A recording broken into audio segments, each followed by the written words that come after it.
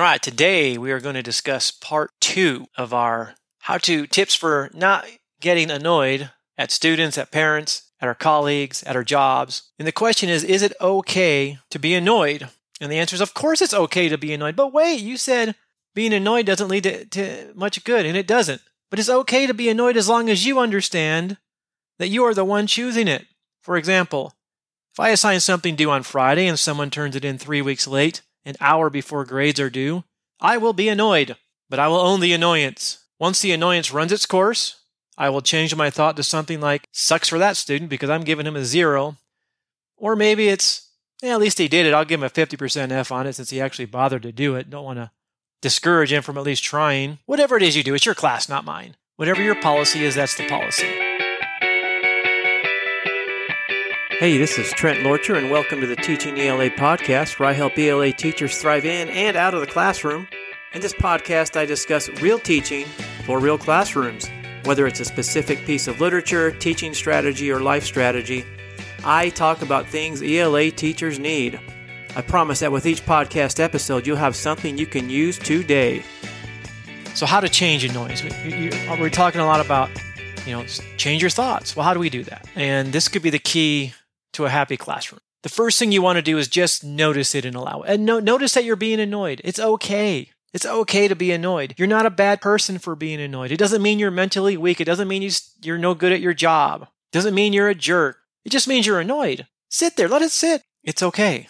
Let the annoyance run its course, but recognize that there's a thought in there somewhere that's causing it, and be okay with it. Accept it.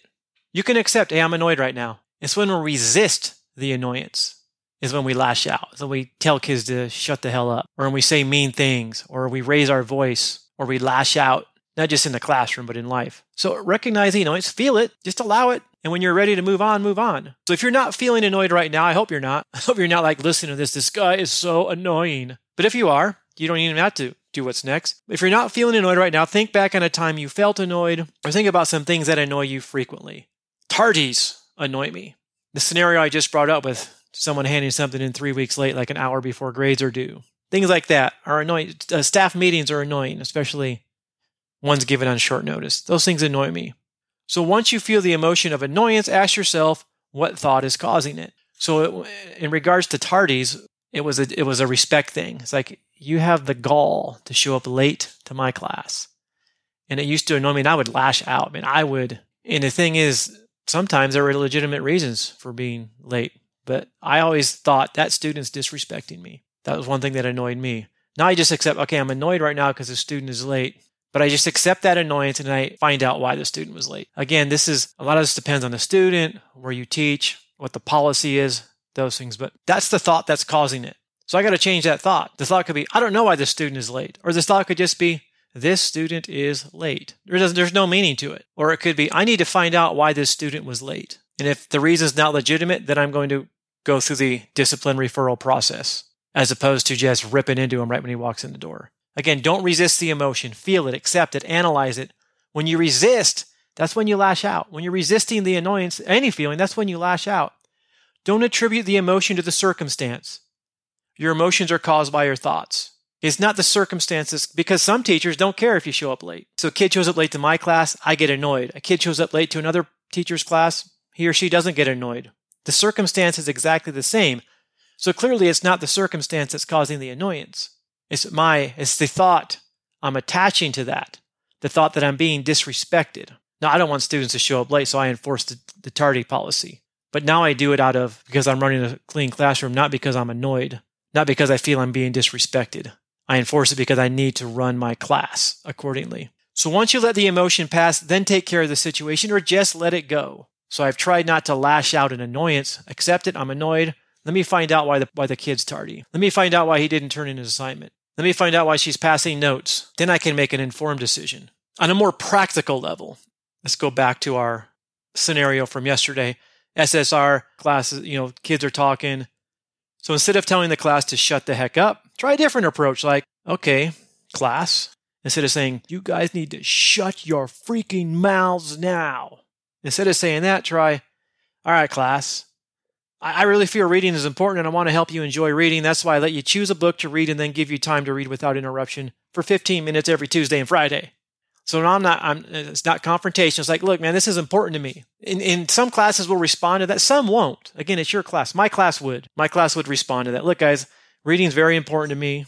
I know you might not always like to read. That's why I've given you your choice of books in 15 minutes of uninterrupted time. So please read. And then if it continues, I might tell them to shut the hell up. No, I'm just kidding. I would never do that. Another example. One thing that triggers my annoyance to very high levels is the parent email asking why his or her child got a particular grade. I find this so annoying, and it's something that's required internal work to overcome. In fact, it's something that's gotten me in email battles with parents and conferences with my principal on more than one occasion. Anyone else out there have this happen to them? In other words, my result from this behavior is a negative result. Email battles with parents, it's not going to turn out good. Now, my behavior comes from my emotion of anger and resentment, and that emotion comes from my thoughts associated with these emails. So let's look at my thought. When a parent sends an email wondering about a grade or a late assignment or a policy or whatever, my reactive thought is, this parent can't tell me how to run my classroom, or this parent is trying to bully me, or this parent doesn't understand what a pain in the ass it is to grade work from 2 weeks ago, or several other thoughts along those lines. When these thoughts occur, they lead to some of the aforementioned actions, such as the angry reply. You guys ever done that? Raise your hand if you've ever done an angry email reply, unless you're driving a car right now. How'd that turn out? I remember one time this was before email, it was a phone call, and I finally gave perfect rebuttal to a parent. Man, was I proud of myself until 2 minutes later, my phone rings, it's the principal. So, we scheduled a parent-teacher conference with this parent you just talked to. I'm like, it backfired. So even worse than the angry reply. When I read emails like this during the school day, it puts me in a bad mood, and I lash out at others who had nothing to do with the email. Now, I've been reflecting on these incidents and realized that I can change my thoughts to, it's good to see parents involved in their child's education, or maybe the parent doesn't understand exactly why the grade was assigned, or maybe, just maybe, I made a mistake and need to double check. Now, again, this takes time. I'll read the email, I'll let the annoyance sink in, and I'll let it pass, and I go, well, let me check. Or what if my kid received the same mark? Wouldn't I want to know what happened? I mentioned from an earlier podcast how my schedule was changed the Friday before school started, which was on Monday. So school started on Monday, and Friday I got 2 classes added to my course load. I was very, very, very, very, very annoyed. So I went from teaching 3 different classes, to teaching 5 different classes, 5 different subjects. So naturally I was annoyed, I fumed, and then I thought about it, found out the reasons why the principal did it. I still wasn't happy about it. I'd rather not have had to do that, but I thought, well, if I'm the principal, who do I want teaching these 2 subjects? Me or a substitute? Me or this first-year teacher who's already overwhelmed? Well, obviously, the principal made the right call. Principal chose me to teach those 2 additional subjects because the alternatives weren't very good.